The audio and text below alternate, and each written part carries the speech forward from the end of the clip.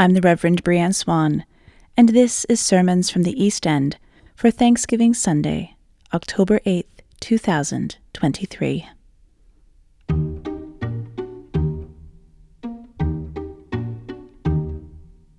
John chapter 6, verses 1 through 14 from the New Revised Standard Version, Updated Edition. After this, Jesus went to the other side of the Sea of Galilee, also called the Sea of Tiberias.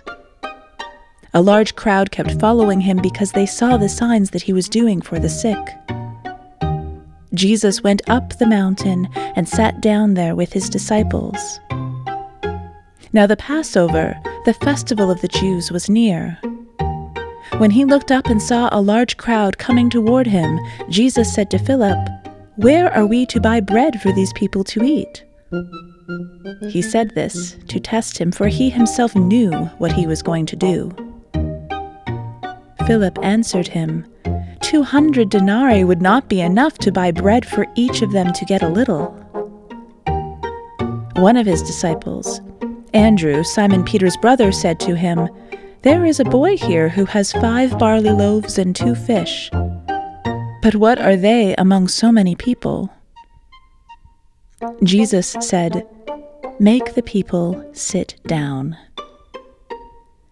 Now there was a great deal of grass in the place, so they sat down, about 5,000 in all.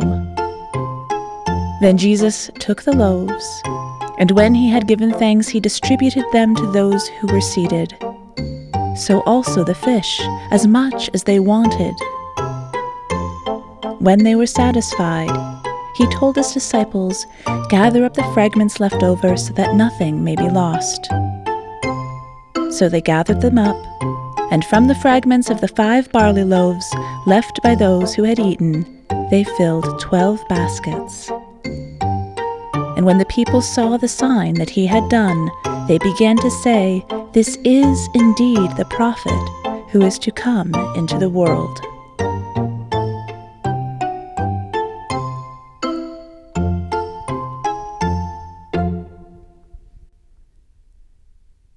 So I do my best to have my sermon completely written before Saturday night. But I'll be honest with you, I am not usually successful. However, those weeks that I am successful, like I've managed to practice some really good time management skills, or perhaps the week has been a little bit lighter, you know, that's the week that something unexpected is going to happen. Something that forces me to take the sermon I'd already written and to chuck it over the Bloor Viaduct. This week was one of those weeks. Last Sunday, East End United hosted a special lay-led service called the Cosmic Walk. This gave me a little bit of extra time to think about what I might like to say about Thanksgiving, about abundance, about the blessings of spiritual gifts and all that mushy stuff people want to hear at Thanksgiving. But then, Thursday afternoon, East End United received an ask. But before I tell you that story, first I need to tell you this story. Many of you will have read about asylum seekers from countries throughout Central Africa who have been held in limbo, landing in Toronto and then being directed to 129 Peter Street, where the offices of the Toronto Shelter Support and Housing Administration are located. Since the summer, hundreds of refugees have been left to sleep on the street as the municipal, provincial, and federal governments argued over who should be paying to shelter these newcomers. It is a very, very different situation to when hundreds of Ukrainians started landing in Canada. And the difference in reception was not lost on many community leaders throughout the city. And so the pastors and parishioners of Black congregations in North York and Vaughan, as well as the Ethiopian Association Toronto, stepped in, transporting asylum seekers to their churches. They have been caring for them there ever since and advocating on their behalf. People sleeping in the sanctuaries. Dominion Church had 2 showers for more than 200 people. Volunteers making and serving food, taking people to appointments, offering spiritual counseling, day in, day out, 24/7, for months now. It is the leaders of these Black churches and the wider Black community who have been raising the alarm, advocating for the government to find solutions for this housing crisis. Revival Time Tabernacle pastor Judith James said in a recent Toronto Star article, "People treat their pets better than the government has treated our community." I try to imagine what it would be like at both of our East End United campuses if our sanctuaries and meeting rooms were filled all day, every day, with people who need to be fed and cared for. What an absolutely enormous task that would be. And I also sit and try to imagine what it must be like to think that you have arrived in a country where you are going to be safe, where you're going to be looked after, a land of abundance, a land where, as we hear in the book of Deuteronomy, you may eat bread without scarcity, where you will lack nothing. And to go from that dream to sleeping on streets and then church basements. I can't even begin to fathom what that must be like. Revival Time Tabernacle ceased being able to provide shelter once the school year started. And so Dominion Church at Shepherd and Weston Road became the primary location hosting the stranded asylum seekers from places such as Uganda, Kenya, the Democratic Republic of the Congo, and Tanzania. More and more people have been showing up at their doors, spilling over into areas of the rented building that aren't exclusively for use of the church. On Thursday, we found out almost 100 people, the overflow of the 200 Dominion Church had been supporting, would not have a place to sleep. This was in addition to the 80 people still stranded outside 129 Peter downtown.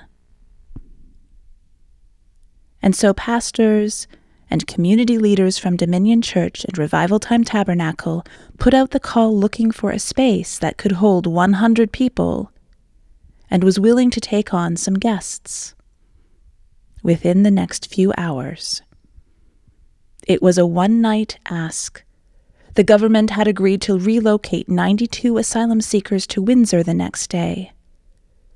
But there was still Thursday night to get through, and the rain was coming. And that's when I emailed Pino, East End's director of community hubs, and wrote something to the effect of, "Hey, Pino, I know I'm new here, and this is crazy, but 99 people need a place to sleep tonight. Can we do that, maybe?" And Pino emailed me back and said, "Call me."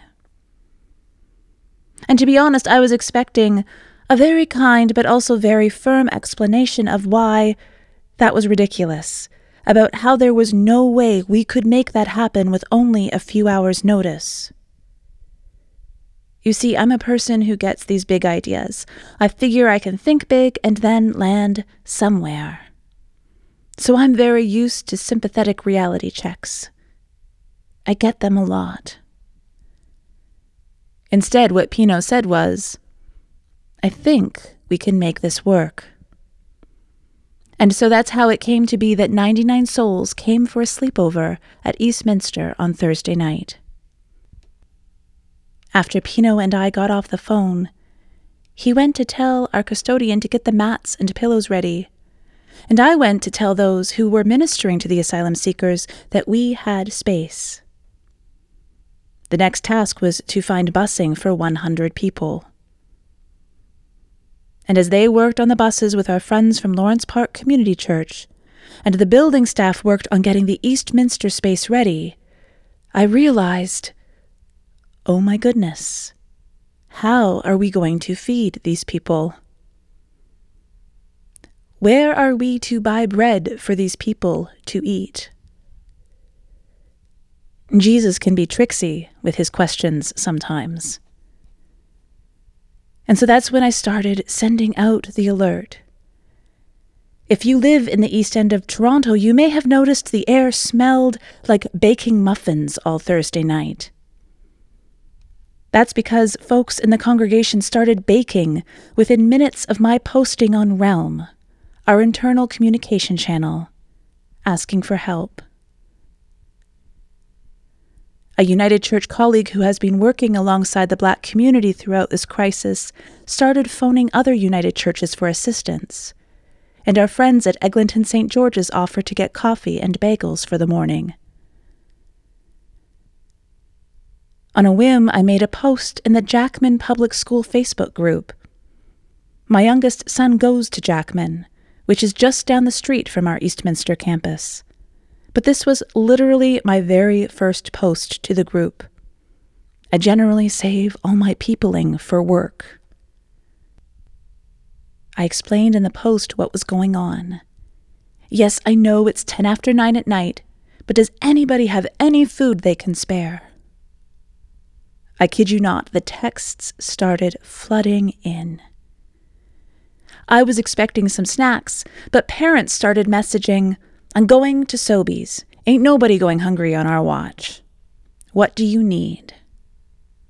And one mom called saying, "I am on my way with $300 worth of groceries." Folks started sending out texts to their neighbors, offering to do porch pickups and bring their donations to the church as well. And then the rain came, and in the downpour, people started showing up with food. Bags and bags of food, crates of juice boxes and bottles of water. Congregation members, Jackman parents, neighbors who heard from neighbors, the food just kept arriving. We started with 5 barley loaves and a couple of fish. We started with a single yes, but that yes turned into dozens of yeses as the night went on. Yes begets yes. And eventually, the buses of guests arrived. The gym was set up with mats and pillows and blankets. The sanctuary was open to people to have a quiet place to pray and meditate. The showers were stocked. The food was laid out. There was some orientation and setting up, and then lights out. I went into the kitchen and overnight made 100 sandwiches for the next day. By 4 a.m., I think while I was on my 73rd sandwich, I started to cry. Partly from fatigue, maybe also a little bit of overwhelm. I was thinking about the 80 folks at Peter Street who were outside in the rain. I was thinking about our siblings at Dominion Church who had been doing this intense hosting day in and day out for months. Months.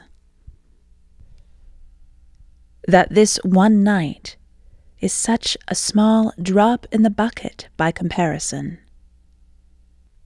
But also, I thought about how, with such short notice, what a remarkable showing of support we saw from members of this community, who brought food and who showed up early in the morning to help serve breakfast. I thought about members of our wider United Church community, and members of the neighborhood who were pleased to be asked, who wanted to help, who stepped up. We couldn't have pulled off this one night of hospitality without them. And that Thanksgiving sermon I'd already written, I may not have thrown it off the viaduct, but you're not going to hear it until next year. There is a tendency in United Church circles to think of ourselves as living out the role of Jesus in the world. You know, Christ has no body now but ours. We are the hands and the feet of Christ. We see ourselves in the Jesus role when we respond to the needs of others. And it's not that this is wrong, but it's also not the full truth. Because sometimes we forget that Jesus is God incarnate. And how exactly each of us interpret that might vary, but on some level within the Christian faith, there is an understanding that God lives among us incarnationally. That is, there is an embodiment of the Spirit in some kind of earthly form. The divine becomes enfleshed. But the thing is, our fleshy selves have very fleshy needs. Food, water, shelter. And that was no different for Jesus, a man living within occupied territory, whose very story begins with his family needing to flee from a violent, tyrannical ruler and seek refuge in a foreign land. He was a person with a body and a spirit who needed food to eat, who needed a place to sleep, who needed to use the bathroom, who needed the care of others. We were not being Jesus on Thursday. We were not emulating Jesus. We were welcoming Jesus. And how do we welcome Jesus? How do we welcome Christ? Hopefully, with nothing less than extravagant hospitality. The buses arrived on Friday morning to take our guests back to Dominion Church. Many were being processed to move on to Windsor, where the government would find them housing. But there are still more than 100 people sleeping at Dominion, 80 people at 129 Peter Street. The need is still great. And I am not sure how East End's role in this story is going to play out. But the asks for assistance have continued since Thursday night. I'm not sure what our response will be or can be. That requires a community conversation. But for now, on this Thanksgiving Sunday, I can sing a song of thanks. That one yes can lead to another, and then lead to another.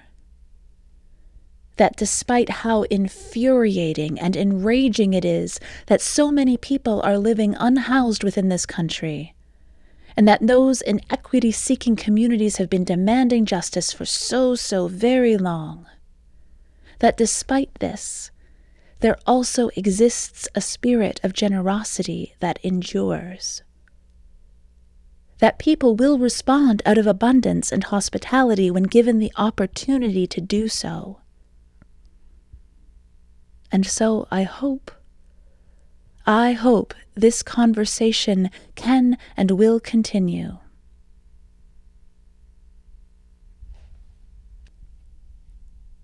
And I leave us all with this question.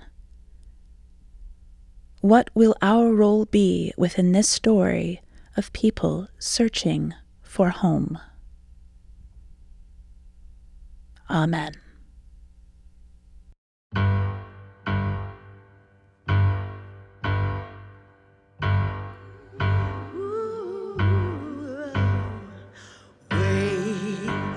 In the water, wade in the water, children, wade in the water. God's gonna trouble the water. See that host, all dressed in white. God's gonna trouble the water. The leader looks like the Israelites. God's gonna trouble the water.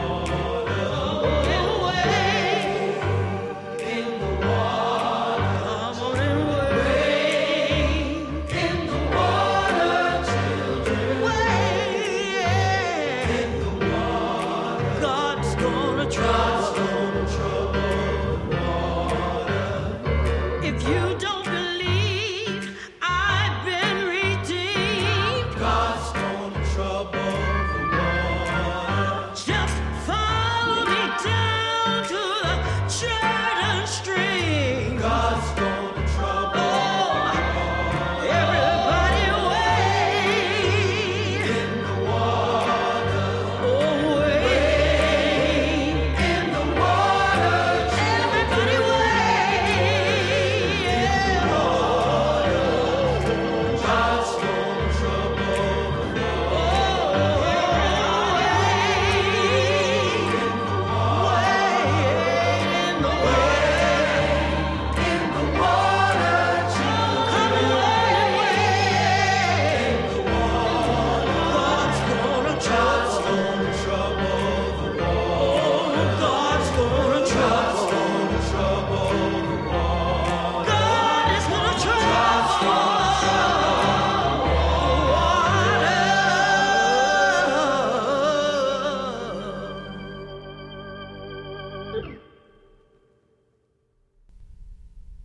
That was Wade in the Water, brought to us by the Antioch Mass Choir. To read more about the ongoing housing and refugee crisis in Toronto, please visit our show notes that can be found in the summary section of whatever podcast distributor you are listening from. East End United Regional Ministry is an affirming congregation within the United Church of Canada. To learn more about our worship schedule or our many, many outreach programs, please visit us online at www.eastendunited.ca.